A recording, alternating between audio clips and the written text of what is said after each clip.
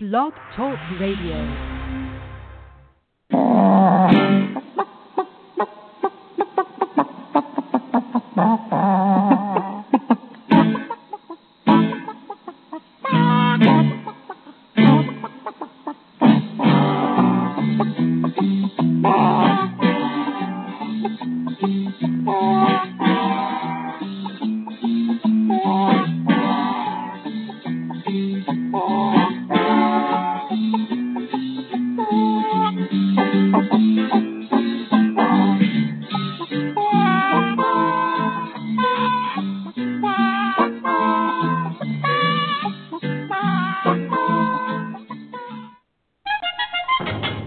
Yourself in danger, when you're threatened by a stranger, when it looks like you will take a licking, there is someone waiting who will hurry up and rescue you. Just call for Super Chicken. Welcome to the Backyard Poultry with the Chicken Whisperer radio show, brought to you by Kalmbach Feeds. My name is Andy Schneider, but most know me as the Chicken Whisperer, author of The Chicken Whisperer's Guide to Keeping Chickens, National Spokesperson for the USDA Biosecurity for Birds program, and editor-in-chief of Chicken Whisperer magazine. Each week I welcome experts in their field to share their knowledge about different topics, including backyard poultry, show poultry, heritage poultry, gardening, cooking, and, of course, living a self-sufficient lifestyle. Be sure to visit us online at chickenwhisperer.com, where you can follow us on Twitter, become a fan on Facebook, and subscribe to the totally free digital edition of Chicken Whisperer magazine. Once again, I would like to thank all of you for tuning in today to Backyard Poultry with the Chicken Whisperer, brought to you by Kalmbach Feeds. At Kalmbach Feeds, our layer pellets and crumbles are all natural, antibiotic-free with no animal byproducts. Formulated just for laying hens, our feed is fortified with essential amino acids and calcium to ensure maximum production of nutritious, tasty, strong-shelled eggs. From our family to yours, feed your hens the way nature intended. Pure, wholesome goodness. Kalmbach Feeds. Find a dealer at kalmbachfeeds.com. That's KALMBACH feeds.com. Or order your layer pellets and crumbles today on Amazon.com. Kalmbach Feeds is a proud sponsor of the Chicken Whisperer. All righty, thanks for staying with us today. Wow, it's great to be back in the great state of Georgia. The Chicken Whisperer 2016 Spring Tour, sponsored by Kalmbach Feeds, has come to an end. Man, we had a really, really great time out on the road. We visited 6 states. We had, I think, 15 events, had great turnout, spreading the chicken love to hundreds of folks on the tour who wanted to come out and learn about science, information about keeping their backyard flock healthy, and we just had a great time. We were in Kentucky, Ohio, Indiana, Illinois, Wisconsin, Michigan, and then, of course, all the states going up that way and coming back down. But we had a great time. It was good to see Cheryl Miller, the tour manager with Kalmbach Feeds. That was awesome. And it was good to see her again, and all the Kalmbach salesmen. It was great to see you again. The dealers were fabulous. They did a fabulous job setting up for the events. Great goodies. I mean, they just went all out for my events on this tour. It was great. It was well received. I got tons of feedback, a lot of feedback. This is the first tour. We always mention biosecurity as well as keeping your family safe regarding some CDC suggestions, and we have materials available for them. Oh, if you come to one of our events, we have tons of free stuff for you. But this is the first year and first tour that I've actually designated a few minutes of each presentation about biosecurity and about keeping your family safe as well. And it was received tremendously. I actually received several emails from folks saying, you know, we never really thought about biosecurity. We got so excited about keeping backyard poultry and picking out the coop and the color of the coop and what breeds we were going to have and treats and toys and swings and sweaters and all this stuff for our chickens. and we never saw the information or needed to be know that we needed to be aware of biosecurity, keeping our flock that we care so much about safe from infectious poultry diseases by having a good backyard biosecurity plan, and then how we can keep our family safe from some diseases that the birds can also give us. So I received emails from it. Lots of folks came up and mentioned, hey, I never heard about that. This is some great stuff that I can implement in my backyard to not only keep my flock safe, but my family safe as well. So it was a really, really good tour on that. Big crowds, which was super. Just had a great time. We're already looking actually forward to and starting to plan the fall 2016 Chicken Whisperer Tour, starting to plan that with Kalmbach Feeds. It looks like right now, of course, very, very tentative, maybe southeastern United States. So we're looking at maybe Georgia, North and South Carolina, Tennessee, Alabama, and Florida. Again, I had to cancel my Florida tour back in February due to the death of my father, and it was like I was planning, I even was posting, I said, hey, I'll see you tomorrow night, looking forward to these events, and then about midnight, I think it was Sunday or Monday night, my father passed away, and so that tour was canceled. So I know the 5 Florida dealers are really looking forward to having me back down there, and they're looking for big crowds, and I'm just really looking forward to that. So we'll probably pick that up in the fall, as well as getting those other states covered as well. Hey, we got a great show lined up for you today. I've got poultry veterinarian Dr. Maurice Pitesky. He's out at UC Davis out in California. He's just a brainiac when it comes to small flock poultry, and he writes for our magazine. We've been working with him for probably a couple of years now, and he also contributes to the chickenpoop.com page, and so we get his feedback and his expertise whenever we have something that's posted on a blogger forum that needs to be challenged. So we love having Dr. Pitesky on, and he's such a big asset to the Chicken Whisperer brand, both, again, from writing articles for the magazine over to providing feedback for Factor Chicken Poop, coming on the podcast radio show once a month. So we're really fortunate to have him and his expertise. And today we have a really unique show. We're talking kind of all about the egg. And I know this is probably the top reason why a lot of you are keeping backyard poultry, is that wonderful, protein-rich, healthy, the perfect food, it's called sometimes, egg. And we're going to talk about, I don't know if manipulation is such a good word, but how you can maybe manage your eggs, determine the quality of your eggs, what's in your eggs by the hen's diet. We've all heard about, if we add flaxseed or a feed with flax in it to their diet, high in omegas, then the eggs may come out with a higher omega-3s and omega in them. We've seen studies where they put food coloring in the feed, and literally in a day or two, the yolks and the inside of the egg, red or blue or whatever color you put it in their feed. So it's in there, but we're going to talk a little bit about the science of how that works, and different things you don't maybe want in your egg transferring over, maybe some drug residues if you medicate. But we're going to talk really all about the egg, and maybe, again, manipulating what's in there by what you feed your chickens. And then we may, if we have time, touch on some of the nutritional importance of what you're giving your chickens, meaning, let's throw it out there, we talk about it a lot on the show with the poultry professionals, limiting those treats. I know you want to spoil your chickens. I get it. I love my chickens. You love your chickens. You want to spoil them. But as Peter Brown, the chicken doctor, often says on the show, let's face it, folks, let's face it, be honest with yourself. The treats, they're for you. They're not for the chickens. They're for you. They're to make you feel good about yourself, that you think you're spoiling the chickens. And do the chickens really care?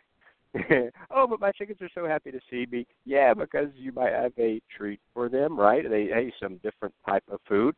So we're going to talk all about the day. Very exciting show. Get that pen and paper out during the commercial break so you can take lots of notes, because, again, we've got poultry veterinarian Dr. Maurice Pitesky is going to be joining us. And so we'll return right after our first commercial break. So get that pen and paper. You're going to want to take some notes during today's show. We'll be right back. When you need an incubator, think Brincy, the incubation specialists. Brincy has been a world-leading manufacturer of quality incubators for almost 40 years. They manufacture incubators that hold anywhere from 7 to 380 eggs with high-quality electronic and digital controls, including precise humidity controls and programmable egg turning, all at surprisingly affordable prices. Enter the coupon code WHISPER at checkout and receive 10% off your entire order.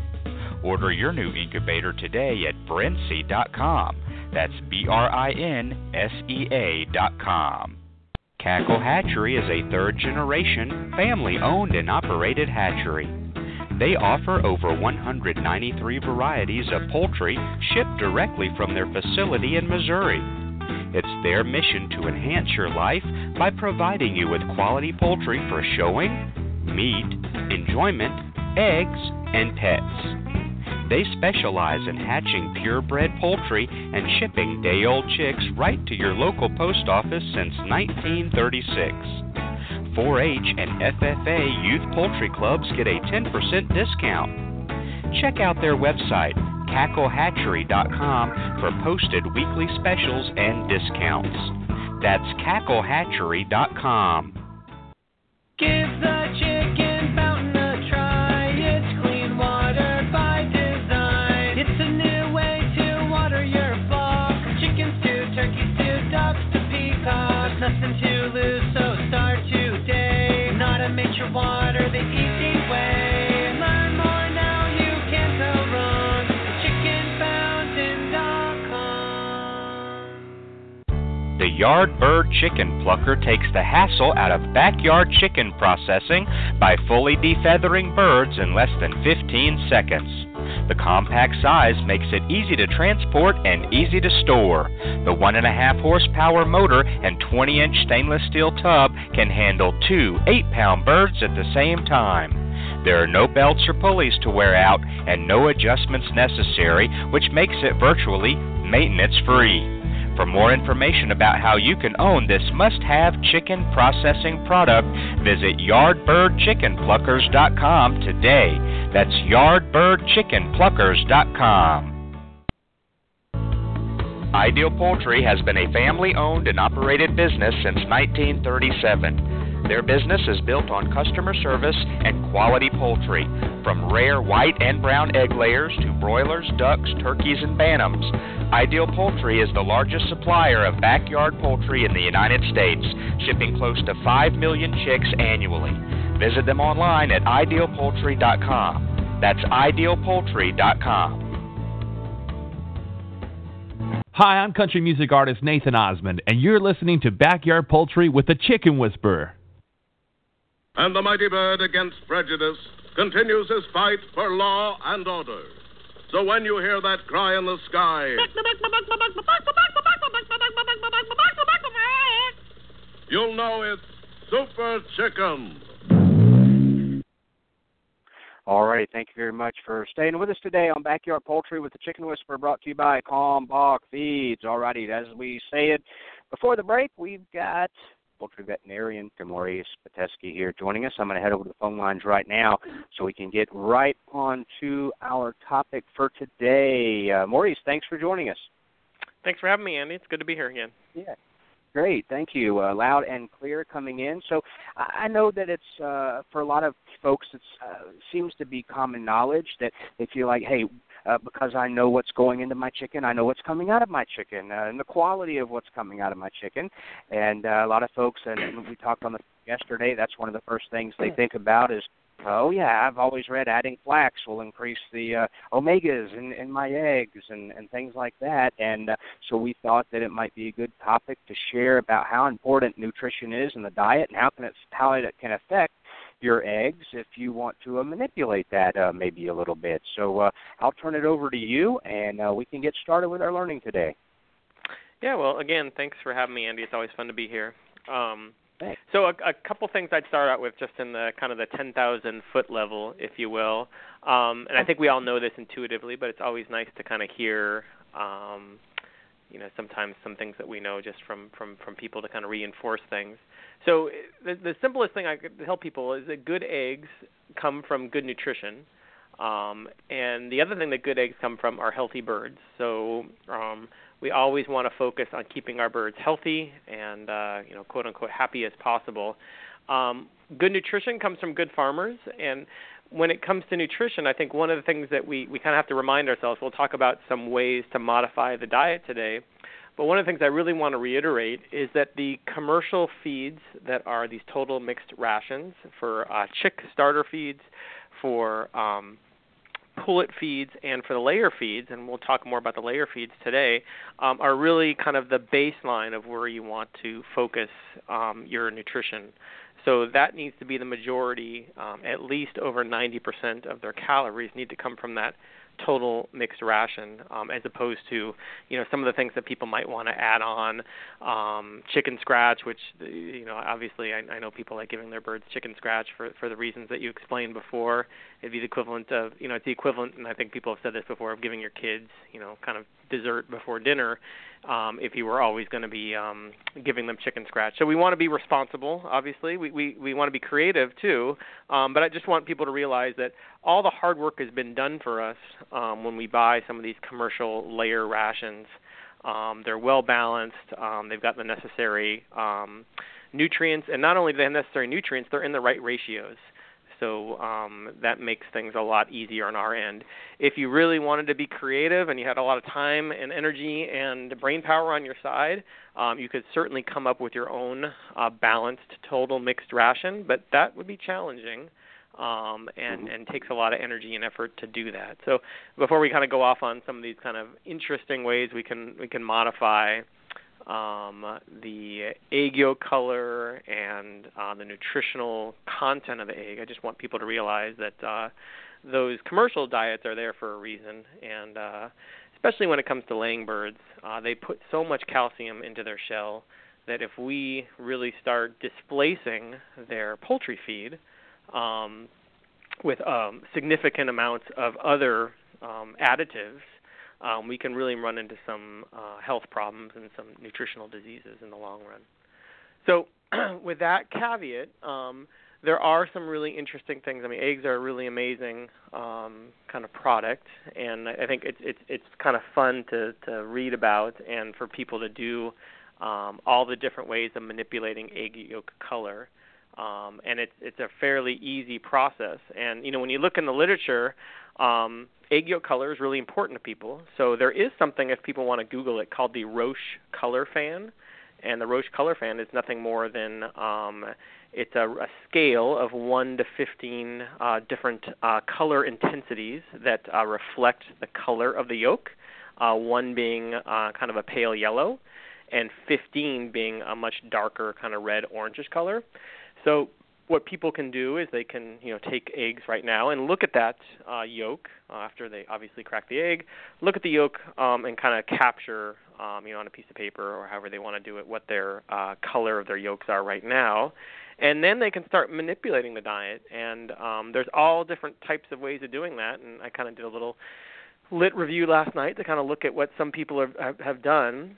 So there's one where you can add orange peels to your chicken feed.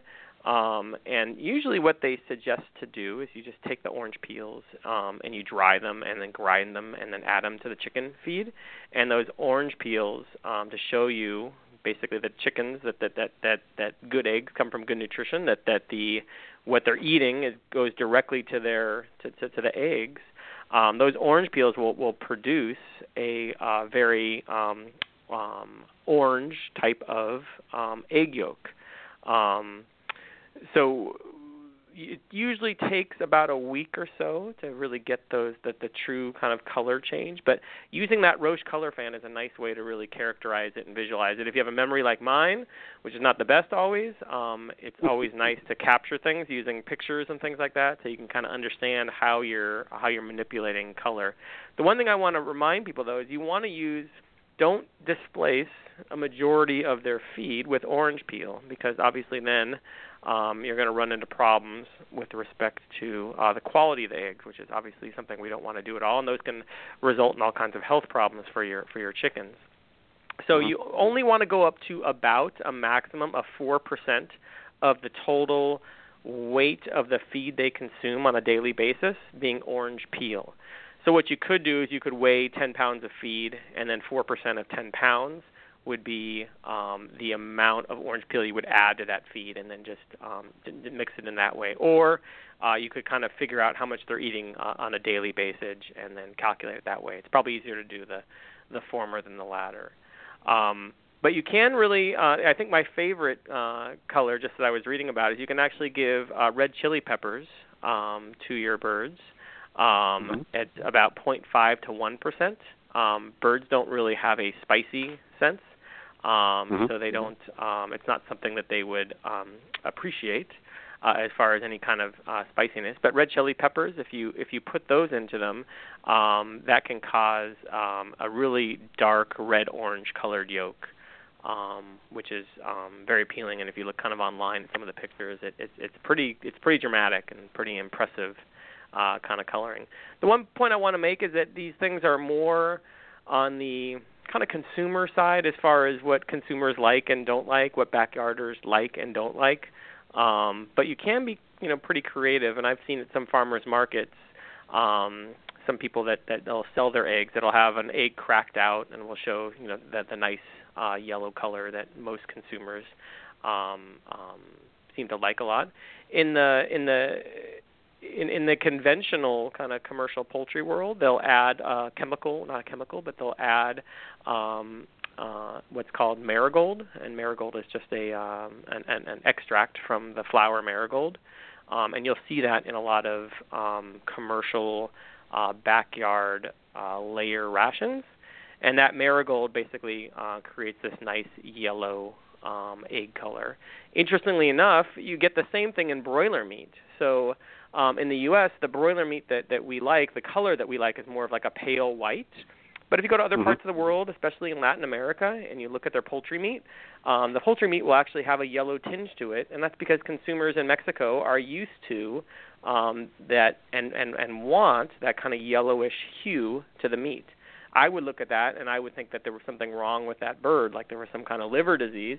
But the reality is it just reflects what they were eating probably a week or two before they went to slaughter. So you can manipulate meat also, but obviously for the people that are listening today, I'm sure most people are more interested in the egg side of the poultry equation. The other thing I wanted to point out is, that the egg color is important to people, and while it might not be as important from a nutritional perspective, we obviously eat with our eyes, and it's really important, I think, for us to not just, for scientists like myself, to not just kind of ignore the aesthetics of how the yolk looks. It's an important part, and eggs are such a nutritious and low-calorie, low-salt, low-fat diet that we want to make sure that they're as appealing as possible so people are consuming those as part of a healthy diet. So I think sometimes we have a tendency to say, it's just consumers, on the science side, say, consumers want it to look this way, but we'll make it look however they want. But the reality is it's actually pretty important to make food obviously look appealing, especially a food that's so healthy like eggs. So the other kind of part of the equation is, like, how do you start modifying their diet in order to affect, some of the nutritional qualities that we're keen on? So you can manipulate the omega-3 and omega-6 fatty acids that are going into the layers diet. And that's a really important thing because the more research that's been done on diet seems to imply that omega-3s are very important for cardioprotective properties, and they seem to be associated with, if you have high levels of omega-3 in your diet, they seem to be associated with decreases in triglycerides, which are fats, and cholesterol, and that seems to also be associated with decreases in blood pressure. So changing the fatty acid profile of the feed changes the fatty acid profile of the eggs, which is obviously what we would be consuming and is obviously somewhat beneficial. So when you look in the literature, there's actually a lot of different supplements that can be added to feed that seem to have some benefits. The one that kind of came up the most in the literature, kind of from doing, what a scientist would refer to as kind of a meta-analysis, just looking at all the literature and trying to see what comes up the most often, are chia seeds, which are these tiny black seeds, if you're familiar, from a plant called Stalvey hispanica, which is apparently, I had not known this, is related to mint. So those chia seeds seem to have, among other things, higher omega-3 fatty acids than other supplements that you might try to put in there. And interestingly enough, the nice part about the chia seeds, and it kind of makes sense, is they have a longer shelf life than some of the other supplements or other things that you might want to add that are also high in omega-3s. So one thing we worry about with feed, especially with supplements and feed, is shelf life. And what can happen is if you take your poultry feed and let's say you've got it in a garbage can, nice and secure so no rodents can get in there and spread any diseases, and you don't want any moisture in there because obviously moisture can cause mold, which can cause a lot of problems too. But that feed, even if it's kept nice and secure, the heat, especially this time of year, the heat can actually start breaking down some of those fatty acids, and the feed can actually turn rancid, and you can lose a lot of your feed quality. And that's another reason your birds might have a lot of problems. If they're not consuming the amount of calcium and phosphorus that they're supposed to every day, the eggs that they're going to be producing are going to have less calcium than required. And birds are very altruistic in the sense that any calcium they have goes straight to the egg. It doesn't go to their bones first. It actually goes to the egg first. So they prioritize the egg over their own body. So it's very altruistic of them to do that. They're kind of sacrificing, if you will, their selves for the egg. So that could be a problem because if they're not getting the proper amount of calcium, they can have then bones that are very limber. Their beaks might be kind of bendy, and those are hard things to potentially recover from. But you would see that probably at a flock level if you were having any problem there. But the chia seeds, for those two reasons, for one reason that it's got a very desirable omega-3 to omega-6 fatty acid ratio, and the second reason that it seems to have a slightly longer shelf life than some of these other supplements, seem to be kind of intriguing as far as what people could potentially add to diet in order to increase the omega-3s to omega-6 ratio. And that they've done studies where they've looked at chia seeds relative to other kind of feeding supplements like flaxseed and rapeseed, sunflower seeds, soybeans, and maize, and other things like that. And they seem to have there seems to be some kind of consensus on that. So there are other things you can add to the diet to manipulate cholesterol, like I just mentioned, some of those other seeds. And some of those are more cost-effective, so I would tell people that they should consider that. Cost is obviously an important thing to consider. So I'm a big fan of not making perfect the enemy of good. So if you wanted to add something other than chia seed that seems to also have benefits as far as omega-3s, like flaxseed, then that would certainly be good. I know there are some commercial diets now that will offer the kind of omega-3 sources. One of the things I would not add, and just need to be careful about it, are fish oils. So fish oil, as a lot of people know, have high omega-3 fatty acids. The only problem is if you add fish oils above 3, 4, 5% of the diet, those fish oils will actually, you'll get what we call organoleptic, not organoleptic, excuse me, you'll get a smell that is probably not appetizing to most of the viewers out there, listeners out there. So fish oil can be used. It's used in a lot of other parts of the world where fish meal is relatively inexpensive. In the United States, fish meal is relatively expensive as a source of animal feed, so it typically doesn't get used much here for the two reasons that I mentioned, one being cost and two being if you do your math a little wrong and you add a little too much to it, it can be a problem. And then fish oil can go rancid, as we probably all are familiar with. And that rancidity then will make the feed unappealing, and your birds won't eat it at all. While it's on my brain right here for a second, because I'll forget, and you talk about fish, it reminded me, this question is asked, I wouldn't say frequently, but it does come up from time to time on the blogs and forums, and that is I have a family member that's allergic to peanuts. Can I feed my chickens peanuts and then have them eat the eggs? They're allergic to shellfish. Can I feed them shrimp? And then is that going to affect somebody eating the eggs? That always seems to come up, and I don't have an answer for them, so I have you on to kind of maybe if there's been research done on that, or if there's out there in the professional land say, well, there might be, or basically whether it be peanuts or fish or what other allergen there based on feeding your chickens and then have them eating the eggs. It should not be an issue. I'm not a human physician, so I'm not going to definitively say that you can do that. I think most families, obviously, if they have like a peanut allergy, there would be very rare for them to have peanuts in the household at all. But hypothetically, could you feed something to an animal that then the animal would metabolize, and that would be my hypothesis. The animal metabolizes whatever that allergen would be into completely different constituent chemicals, proteins and sugars and things like that. That would make it. It would transform that chemical in a way that that allergen in a way that it was no longer an allergen. Now, the only other thing that I would mention, and we might have talked about this a little before, is that antimicrobials, those don't get metabolized, or they do get metabolized, but the residues of those antimicrobials can be present in your eggs. And that's why it's really important to work with FARAD and with your veterinarian if and when you ever needed antibiotics in your birds.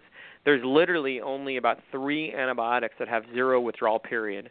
Tylosin, oxytetracycline, and tetracycline, and those are drugs that you could give, and then you could collect the eggs from the next day and consume them safely without having any microbial residues in them. But the rest of the antibiotics would have residues in them, so those residues are still antimicrobial in nature, and we worry about people consuming those. Because of the potential for them to be exposed to then antimicrobial resistant bacteria in there with those if those antimicrobials and bacteria mix together. So to answer your question, with allergens, it should not be an issue. But with other things, we need to consider that even when the birds metabolize it, the metabolites of it, like antimicrobials, like antibiotics basically, or they are antibiotics, the antibiotics can persist in the egg and in the meat. And I know we have more and more people that are starting to become interested in processing their own birds for meat. So that's something to be aware of. And the other thing I'll mention is, while I'm kind of on that line of thought, the meat, the muscle itself, the residues are less likely to be in muscle. But people that like chicken skin, like I do, people that like some of the organs, like liver, those can persist for longer in those organs. And all the surveillance that we do right now nationally doesn't look at skin, and it does not look at organs like kidney and liver. So if you are consuming those organ meats, which are very high in energy and parts of the world are very commonly eaten, you just need to be aware, doubly aware of any kind of residues of antibiotics and things like that that might be present. And to follow up that, kind of related, is there any risk of feeding something to your chickens? Because you always hear the dairy folks, the milk today tasted a little oniony. Maybe Daisy got into an onion patch out in the field. Anything that may carry over to being able to recognize the taste that we fed our chickens something, and now that flavor, or onions, or whatever it may be, fish, ends up in the egg as far as the flavor goes. Yeah, so it does happen. Onions can certainly do that. You don't want to give too much onion in the first place because onion can actually cause hemolysis. It can actually lyse red blood cells if you give too much onion. Chickens don't typically like onion from what I've seen and heard from anecdotally from some of the backyard producers I'll talk to in California, but fish meal is the perfect example. That gets used a lot in commercial production, and not so much in the United States, but in other parts of the world, like I mentioned. And you'll go to these huge feed mills, and the feed mills are, they're dealing with tons and tons of feed, and sometimes the math will be done incorrectly, sometimes because of human error, and it's kind of tragic, especially with something like fish meal, when they put that into a pellet. It's so obvious that all that food has to be basically thrown out because the eggs that would come from birds that were fed, layer birds that were fed that fish meal would be non-appealing to consumers. So absolutely, you can completely affect their ration by what you feed them. All right, I'm done with questions at this point. I'll let you carry on. Well, I mean, I think I really want to reiterate, because I know one of the more controversial things that people do talk about is poultry feed, what they should be feeding their chickens, and it's pretty complicated for backyarders what to feed their birds, in part because I don't know one backyarder, and there might be one out there, but most of us who have backyard chickens have mixed-age flocks. And when you have mixed-age flocks, then you're in that very difficult situation of deciding, do you feed your birds do you feed your pullets? If you have pullets and layers, for example, do you feed your pullets a layer ration, or do you feed your layers a pullet ration? So if all those birds are raised in the same spot, how do you decide which to feed? If you feed your layer birds a pullet ration, you run the risk of them not getting enough calcium, and they can have all kinds of bone abnormalities. Their beaks can get really soft, and they can have more broken bones. As a result of that. If you do the opposite, if you have, again, a mixed age flock where you have pullets and layers in the same area where the feed is, and you use a layer ration, now you run the opposite risk. You're giving your pullets way too much calcium, and that can cause all kinds of kidney problems. So one of the things that people will ask me about is like, well, should I kind of shoot for the middle, or should I mix the two together? Like a lot of hybrids are not great at any one thing. So, I have seen people who've done kind of that mixed type of ration, and they seem to have been successful, but it's never perfect or ideal. It is an issue that people kind of need to address and consider, and it's something that is important for us to think about when we do have these mixed-age flocks.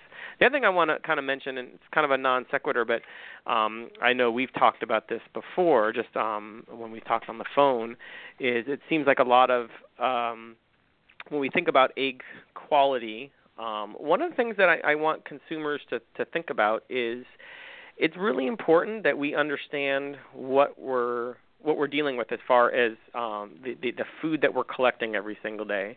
And it's not a bad idea for people out there just to have like a little Excel sheet at home, or to have a little piece of paper that every day they write how many eggs they're collecting. And if they want, they can add on additional information. How many of them were in the nest box? How many of them weren't in the nest box? How many of them have dirt on them? How many of them don't have dirt and or pooped on them? Because it's really nice to have that, because if and when you do have a problem someday, you want to be able to notice that it's a problem. So if a month or two down the road you're noticing that you don't have as many eggs, but you can't exactly remember how many eggs you used to have, it can be challenging to really figure out what the sources of that are. And I think with cell phones now and the ability to take pictures of eggs and where they're being laid and all that type of information, it's so useful to work with your extension veterinarian or your private veterinarian or just yourself and kind of the internet, trying to figure out what actually is going on with your birds, whether it's something seriously wrong. It's so useful to have that kind of information, and I can't tell you how many people don't do that, and it becomes really challenging for them to even notice changes. So if every single day they're keeping track of how many eggs are being laid, if every single day they're keeping track of, like I said, the number of eggs are being laid, and then all of a sudden there's a drop in egg production, well, that could be signs of disease. That could also be a sign that maybe they're not laying and they're going into molt, and we want to know that. It could also be a sign that maybe there's some wildlife in the area, and they're basically figured out there's a good thing there, so they're eating that. So we want to be able to identify that as soon as possible, because as everyone knows out there, as these problems are much easier to deal with when they're small problems than when they become much bigger problems. So I think it's really important that we all the attention that we put into feeding our birds and kind of coming up with these kind of interesting rations is also directed in other areas that can be very useful, hopefully for their birds' health. The last thing I want to mention, I know a lot of people talk about chicken scratch a lot of the time. So chicken scratch is it's kind of just a generic name for a grain. And it's the equivalent. I know we've kind of mentioned this a little earlier in the program, but it's the equivalent. It's very high in carbohydrates and very low in protein. So it's more of just a nice energy source. It's not required, and it's the equivalent of kind of you and I when we eat chips and things like that. There's not a lot of nutrition in it. There's a lot of energy in it. All of us don't need all that extra energy, and our birds certainly don't need that. So it is something that we want to kind of, if we do want to feed chicken scratch and some other things like that, we just need to be very judicious about it, so we don't cause a lot of nutritional issues. That chicken scratch, that energy, all that energy gets stored in the bird's liver, and those livers can become very fatty. They can get what's called basically a fatty liver syndrome. And when you have a fatty liver, those livers are more likely to rupture and cause internal bleeding. And I've seen it several times where you'll open up a backyard bird and you'll look at the liver, and the color and the hue of it is basically it's been transformed into fat. And the bird, those fatty livers are not very structurally sound, and they can cause a lot of internal bleeding, and a lot of backyard birds will die because of that. So we want to be obviously as cautious. There's nothing wrong with giving treats every once in a while to our pets, but we just need to be cautious about the consequences if we go too far on that.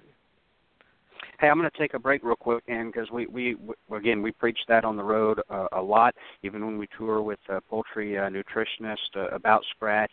One of my scenarios that I like to use is people often say, "Oh, but my chickens love scratch," and I'm like, "Yeah, well, my 5-year-old loves Skittles. That doesn't mean it's good for them." And just because they love it, and I also use that like, your chickens love things, again, doesn't make it great for them. And I say, if you've ever visited a poultry diagnostic lab and see everything that they pulled out of the chickens, from nuts, screws, bolts, nails, styrofoam, and they don't always know what's good for them and not good for them. And then also they'll so many times, Dr. Pitesky, I hear folks say, "Oh, well, I mix the scratch in with my layer feed," and I'm like, "Well, now what do you think is going to happen tonight when I go out with my family and I sprinkle Skittles into the broccoli for my son, and he's going to eat the Skittles and leave the broccoli." And he's going to, just like the chickens, they're going to want that scratch because it's sweet, it'll taste good.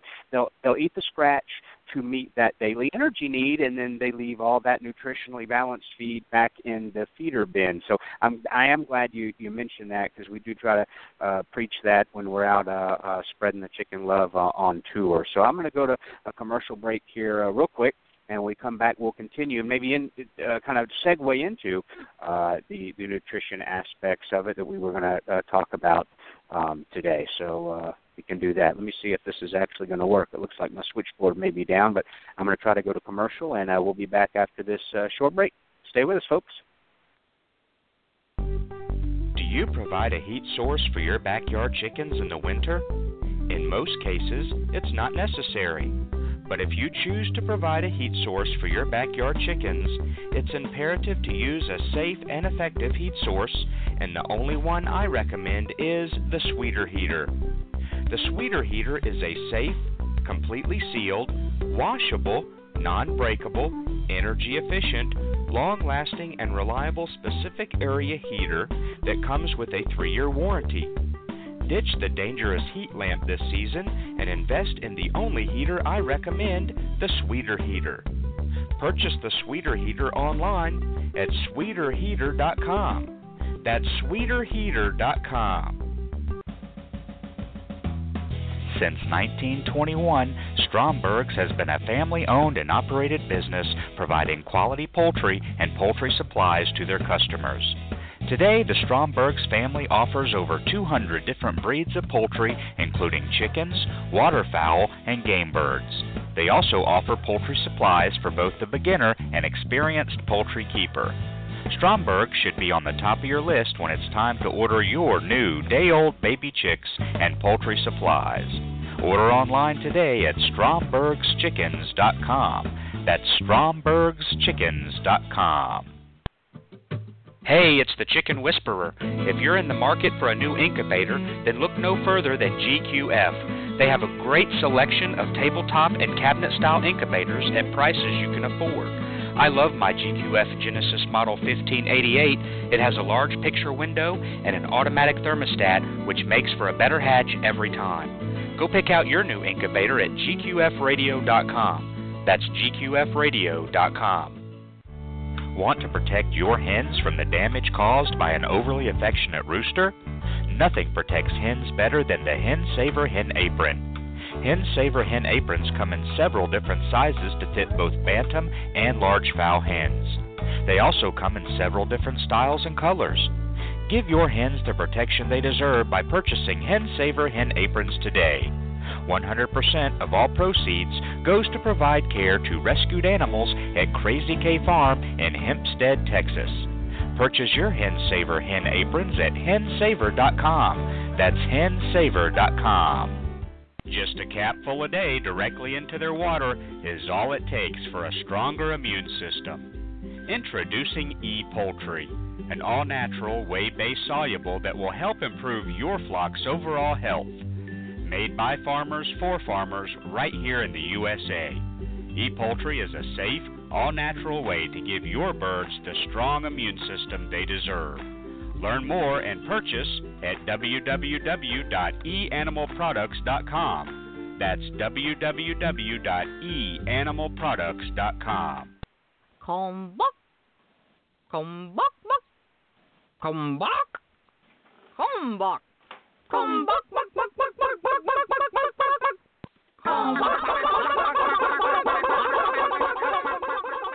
From our family to yours, feed your chickens the way nature intended. Pure, wholesome goodness. Kalmbach Feeds. Visit our website at kalmbachfeeds.com. That's KALMBACH Feeds.com. Or order today on Amazon.com. Kalmbach Feeds is a proud sponsor of The Chicken Whisperer. Hi, I'm country music artist Nathan Osmond, and you're listening to Backyard Poultry with The Chicken Whisperer. Actually, in reality, I am Super Chicken. This looks like a job for Super Chicken. You get the super sauce, I'll don my super suit.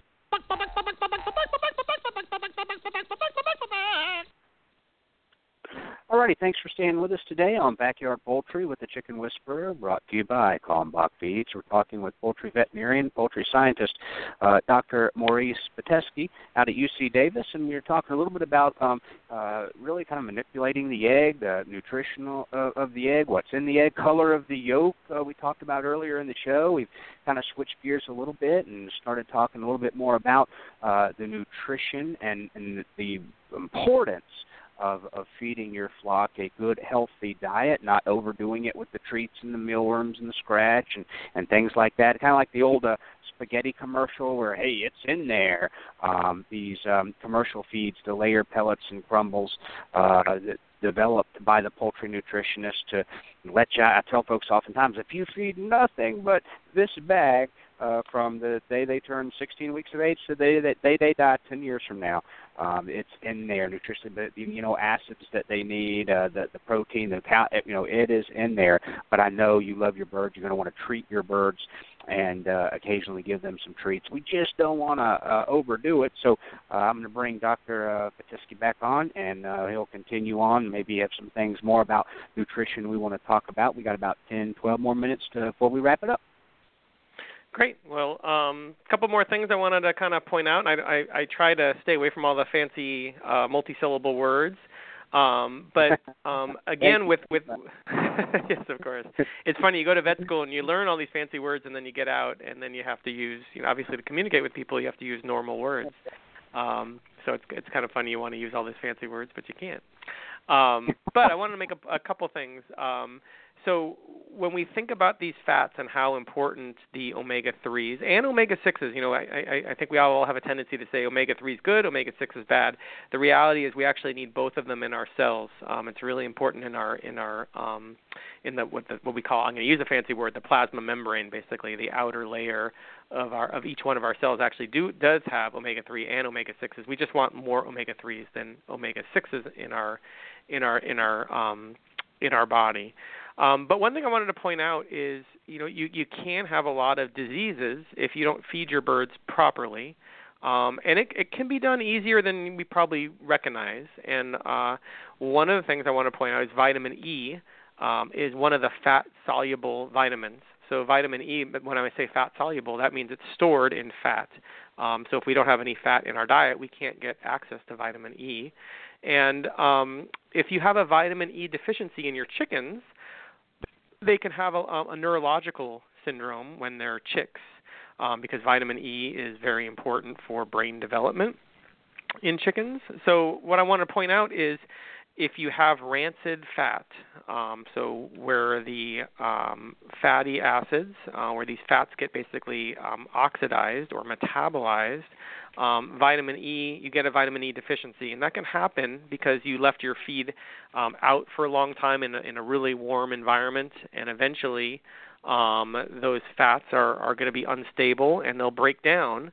And if that happens, your chickens can get that vitamin E deficiency, and the fancy word is they can get what's called encephalomalacia, which is basically just they'll have a neurologic disorder, and they'll be very uncoordinated, and they'll have an inability to stand. So you'll see that around 3 weeks of age. And the one point I want to make is that if you are going to use any kind of additional seeds in your diet, make sure those seeds are very stable, and that's why the chia seed seems to be somewhat appealing, because if they do get broken down and those fats become rancid, and if you can't detect that or you don't pay attention to that, you can have that neurologic disorder as young chicks, that vitamin E deficiency. And the other thing you'll notice in layer birds, the vitamin E, the encephalomalacia, that's in younger birds. But in layer birds, when your birds are laying, you can get a vitamin A deficiency, and that can result in, among other things, blood spots in the eggs from laying hens. So blood spots are like these little, they almost look like when you're candling your egg, or when you crack open the egg, you'll see almost like a little hemorrhage and a little blood spot inside the yolk itself. Sometimes that could be absolutely nothing. That could just be older laying hens, which have meat spots and blood spots, if you guys are familiar with that. In the commercial world, those will get condemned just because they're not visually appealing, but there's nothing actually wrong with them as far as nutrition or anything like that. They just look a little off.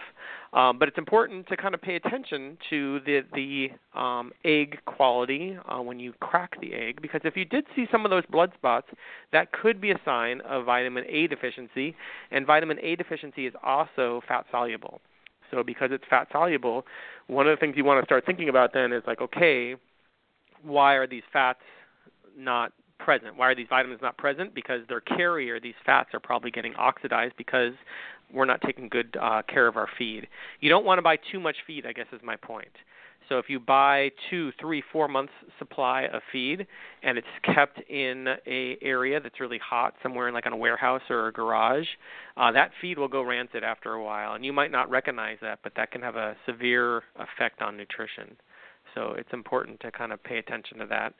And the last thing I really wanted to mention, just as far as diseases, and we talked about it a little earlier, are if you don't have the proper calcium phosphorus ratio, or you have a deficiency of calcium and phosphorus because you've displaced all this feed with a different supplement, let's say it's Scratch or something like that doesn't have as much calcium and phosphorus, or doesn't have the correct ratio of calcium and phosphorus, those birds can have some significant issues with rickets and what we call osteomalacia, which are basically just soft, pliable bones. So you can check your birds' beaks. They should not be soft, and if they are soft, that's typically a sign that they're not getting enough calcium, because as we talked about earlier, they're being very unselfish. They're sending all the calcium they have, all the available calcium they send to the egg first, and then once the egg has its calcium to make its shell, any additional calcium then goes to meet the physiological needs of the bird. So you can get, in older birds, you can also get these kind of bendy bones that are that can be distorted and can cause a lot of welfare issues because now these birds are their bone conformation is not normal. Is it, because you hear this a lot on the blogs and forums as well, and you even heard it on the show before, just to confirm with you as well, that if they're not getting enough calcium in their diet, that they will pull calcium from their bones to continue making the eggs or the shells? Yep, absolutely. Yeah, it's like as I said a couple of times, I think it's the perfect example of them being just this amazingly unselfish animal when it comes to distribution of that limited resource of calcium. So they will, they'll prioritize it to the shell, and then after that it'll go to the body, which is a pretty amazing thing when you think about it. We got a couple of questions, actually, that they wanted to ask. One person had a couple of questions, if you don't mind. Erin Brinkley, her first question was that she was curious about any protein needs regarding bantam versus large fowl based on the size of the chicken, whether it be Saramas or the Silkies, and versus a Jersey Giant, for example. And then we just seem in the store to have this one choice of layer pellets. So she was curious, based on the size of the breed of the bird, is that anything to be concerned with whatsoever? You still want the same proportion. So there's two answers to that. One answer is there's not a lot of research done on non-conventional commercial poultry as far as nutrition, disease resistance, feed conversion ratio, et cetera, et cetera. So there are going to be some differences, but I subscribe to the reality that there's more similarities than differences. So using a normal mixed ration is probably would be the place to start with, which in like a chick feed you're going to have protein up to about 20%, because those birds are obviously growing. Now bantams, I know obviously what they are, but I'm not sure if bantams reach sexual maturity sooner because they're kind of smaller, so they reach that kind of that point of sexual maturity sooner. So the one thing that you might want to look in the literature and just see is at what point do bantams typically start going into lay, because that's when you want to start trying to consider if you normally give a layer ration to a typical layer bird at about 18 weeks, do bantams become sexually mature a little sooner because their maximum size is a little smaller? And do you have to start that then around 16 weeks or 15 weeks? And that's what I'm not sure about. So that might be a good thing to look in the literature about. Okay. Her other question, and I think that wraps it up for us, is she read an interesting article concerning free radicals in poultry and how eating more tomatoes, watermelon, and other foods high in lycopene can help with that. And didn't know if you had seen any research out there come across your desk regarding free radicals, lycopene, and eating tomatoes and watermelon and other things that may benefit the birds. No, I'm going to have to plead ignorance on that. I apologize. No, that's okay. Yeah, there's so much stuff out there. I was sharing the other day, actually yesterday, with you about the, when farmers had well water before we had chlorine in the water, and they had a coccidiosis outbreak, they would mix sugar and bleach when bleach became available, and that type of. So there's so much out there, and to be familiar with. So no worries. Well, I'll kind of turn it over to you and let you wrap it up. If there's anything in your notes that we didn't get to, you think it would be important to share as we wrap up the show today. Yeah, the one thing I didn't get to share with people is I just realized it was oyster shell. So oyster shell is a good supplement to add to feed. Some commercial feeds actually have oyster shell right now. It's what's nice about oyster shell is it's got high calcium obviously in it. But the good part about it is when your chickens are making the shell, that's usually when you're asleep at night, that the shell calcium is really being produced at the highest concentrations. The oyster shell dissolves very slowly or metabolizes very slowly in the chicken gut. So if you give them oyster shell in their diet, which some commercial diets actually have now included in it, but if you add oyster shell to their diet, especially in older birds when they need a little extra calcium, that calcium in their gut will start going to the egg in the middle of the night when they need it most. So there's a timing situation where oyster shell actually comes in handy, which is something for people to consider, especially in older birds, because older birds start having a little more problems with shuttling calcium needs back and forth between the egg and their body.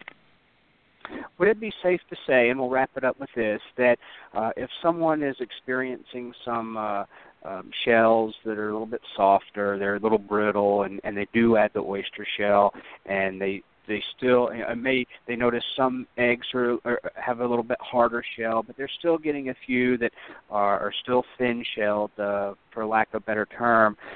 Is it safe to say that maybe with some hens they may have some issue where no matter how much calcium you give them, they just can't utilize it enough, or there's an issue with them utilizing it to make a hard shell? So we may just continue from a certain hen that we have in our backyard to get some soft shells from her, no matter how much calcium that bird gets. Yeah, I would agree with that. I think especially as they get older, in the commercial world, most of the birds are around 60 to 70 weeks max. That's how long they live. So as you get beyond that, those eggs will still get larger and larger and larger, and there's only a limited amount of calcium they can put in those eggs. So you do run the risk of not having, of basically thinning out, because now you have larger and larger eggs as they're getting older and older. You do run the risk of thinning out the amount of calcium. If they have some physiological or genetic issue, and there's obviously birds that are great layers and some birds that aren't, and if we keep pushing them physiologically with supplemental light and things like that, we can certainly run into that problem. Absolutely. Okay, very good. Well, thank you very much for coming on today. It was a great show, and a lot of these topics are often talked about out there in the forums and blogs, so it's always good to have an expert like yourself to come on and clear some of this up or even reassure us of some of the things that we do read and see and want to know if we're doing it right, or maybe we need to incorporate some changes in our backyard for a healthier flock. So thank you very much for coming on today. We'll see you next month. Great. Well, thanks for having me, Andy. It's good to be here. Yep, thank you very much. Again, that's poultry veterinarian Dr. Maurice Pitesky out at UC Davis out in California, and he does so much for us here at the Chicken Whisperer brand. He's a contributor for Chicken Whisperer magazine. He replies to a lot of the statements we pull from blogs and forums that we use on factorchickenpoop.com, and he comes on the show once a month, and he's just a wealth of knowledge and information, well respected around the country. And like you said, he mentioned it, but if you look at all the experts we try to utilize here, they have a vast array of knowledge, but they get their point across really well with layman's terms, so we can all understand it. How cool is that? So folks, thank you very much for tuning in today. We broadcast Tuesdays and Thursdays at 2 p.m. Eastern Standard Time. We've been doing this broadcast for about 7 or 8 years now. We've done over 1,000 episodes. All of them are archived. If you want to go listen to a segment we did on coccidiosis 5 years ago, you can find it and you can listen to it. So they're all there. So we have a huge library of information from folks just like Dr. Pitesky, Dr. Brigid McCrea, Peter Brown, the chicken doctor, folks from the CDC, folks from USDA, and everything else. So because we feel it's very important for you to get the science-based, fact-based, study-based information to raise a healthy flock in your backyard, and we try to do that for you. So thank you very much for tuning in. I hope you enjoy your weekend. I'm going to been on the road for 6 weeks. It's time to sit back, relax, enjoy the family here at the park for the weekend. But we'll be back Tuesday, 2 p.m. Eastern Standard Time. Hope you can join us then and enjoy your chickens in the meantime. All righty. God bless everybody.